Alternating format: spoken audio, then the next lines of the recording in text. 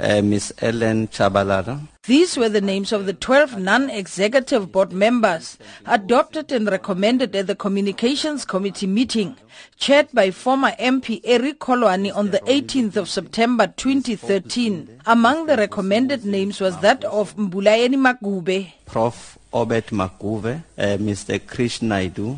At the time, one of the committee members, Velma Nivo-Drushen, an ANC MP, was excited about the inclusion of a person with disability on the board. Nivo-Drushen is deaf.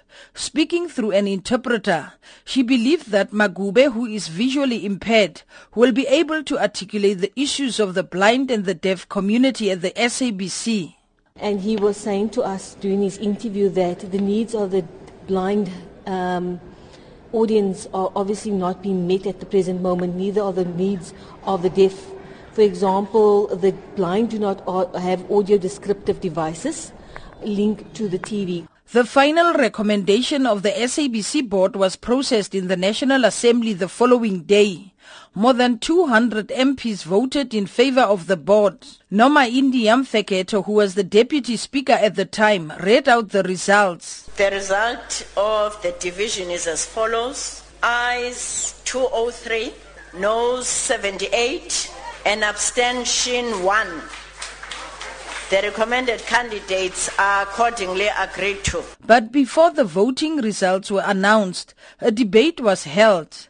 During the debate, the African People's Convention leader Themba Godi was one of those who had hoped that this would be a board that would last in office. We are aware that the previous two boards did not finish their terms, and it just cannot be right that a third board equally does not finish its term. However, history has repeated itself.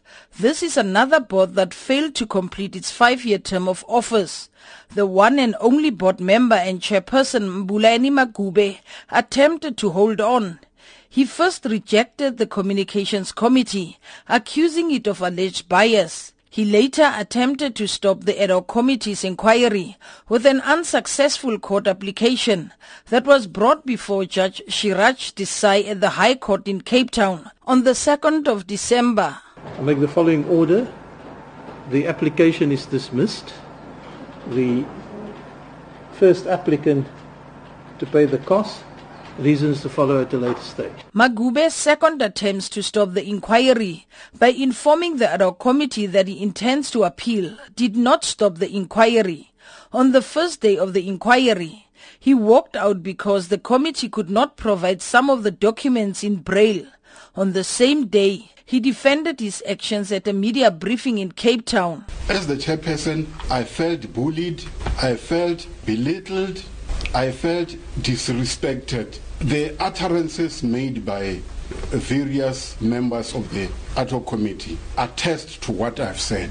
Maguvhe had to be summoned to appear before the ad hoc committee. When he finally appeared last Tuesday, one of the questions he was asked by ANC MP Fezeka Loliwe related to the quorum of the board. He believed the board just needed what he called the right number. Can you educate the South Africans what constitutes a board? What constitutes a board? Yes, Prof. Is where the board has board members. And this one, I believe it has got board members, but maybe what lacks is the right number. And now the board is no more.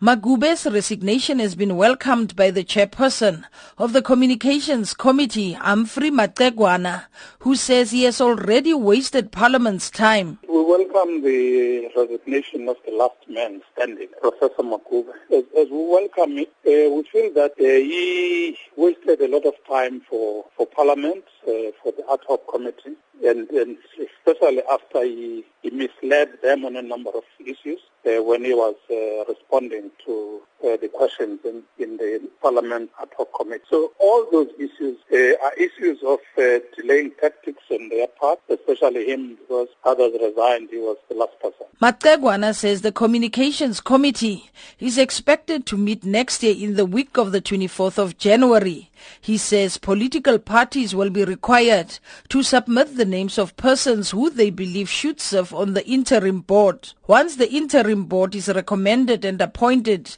As provided for under Section 15A of the Broadcasting Act, it will serve for 6 months while the search for a new board is underway. Meanwhile, the ad hoc committee chairperson Vincent Smith would not comment at this stage on the implications of Maguvhe's resignation for the inquiry. This is because there is no longer a board or a non-executive board member left. Probing the fitness of the SABC board to hold office was one of the terms of reference for the inquiry contained in the National Assembly resolution that was passed on the 3rd of November last month to establish the ad hoc committee. So, William, now that Professor Maguvhe has resigned, what's your reaction to that, and what effect will it have on the work of the ad hoc committee? Well, I think it's important to note that we haven't had a board at the SABC for some time now. You know, they've been operating on what they claim to be a board, I think grossly misrepresenting things, confusing people with the Companies Act.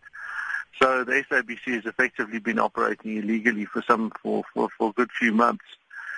So his resignation doesn't really change any of that. What it does change, and I think that in as much as we would have liked him to have resigned before so that an interim board could have started its work earlier, had he not resigned, we may well not have had this inquiry into the board. And had we not had that, we may not have known just the full extent of the rot that has been allowed to fester within the upper regions of the SABC. You know, to see firsthand the contradictions between the different parties, that some of them have clearly lied and actively deceived the public.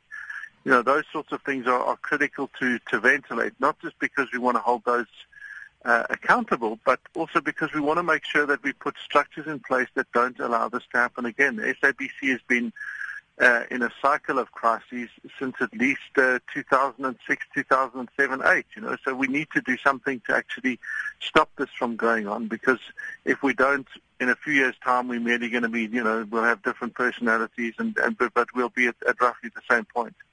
So when you say that the SABC has effectively been operating without a board and the implications of that sort of action, especially where contracts have been signed, certain decisions have been entered into, what are we likely to see happen from here on in? Will some of those be dismantled? What's going to happen?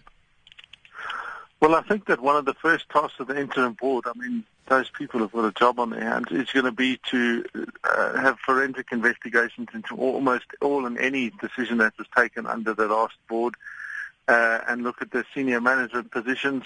And they may well have to declare those illegal and invalid. I don't see that a board that doesn't correlate to a board that isn't allowed to take decisions could be making decisions. And if they were doing them, they were doing so against good corporate governance principles and general principles of the law. And I think that they'll then be they'll have even more challenges to face in the new year.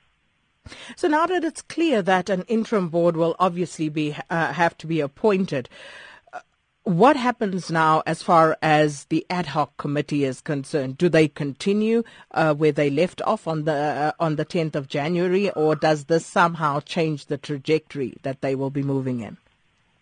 So look, it was into the fitness of the board to hold its to be in its power. So I guess on a fairly simple basis, you'd say, well, the board is no longer there, so it no longer needs to continue.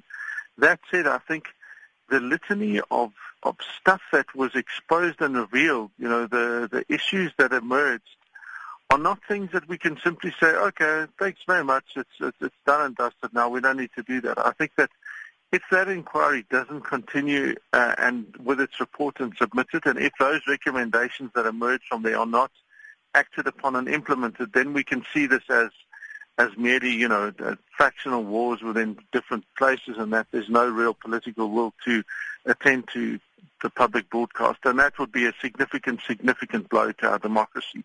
So it really is essential that that report is completed and that the recommendations are presented to the Parliamentary Portfolio Committee and that those are debated and that critically they're implemented. Because again, if we don't make certain straight changes to how the SABC operates, things too about how the board should be electing their own senior executive managers, if you have ministerial interference, all of these problems, every single one of them, we're going to see them continue again and again and again for perpetuity until the SABC finally makes itself irrelevant.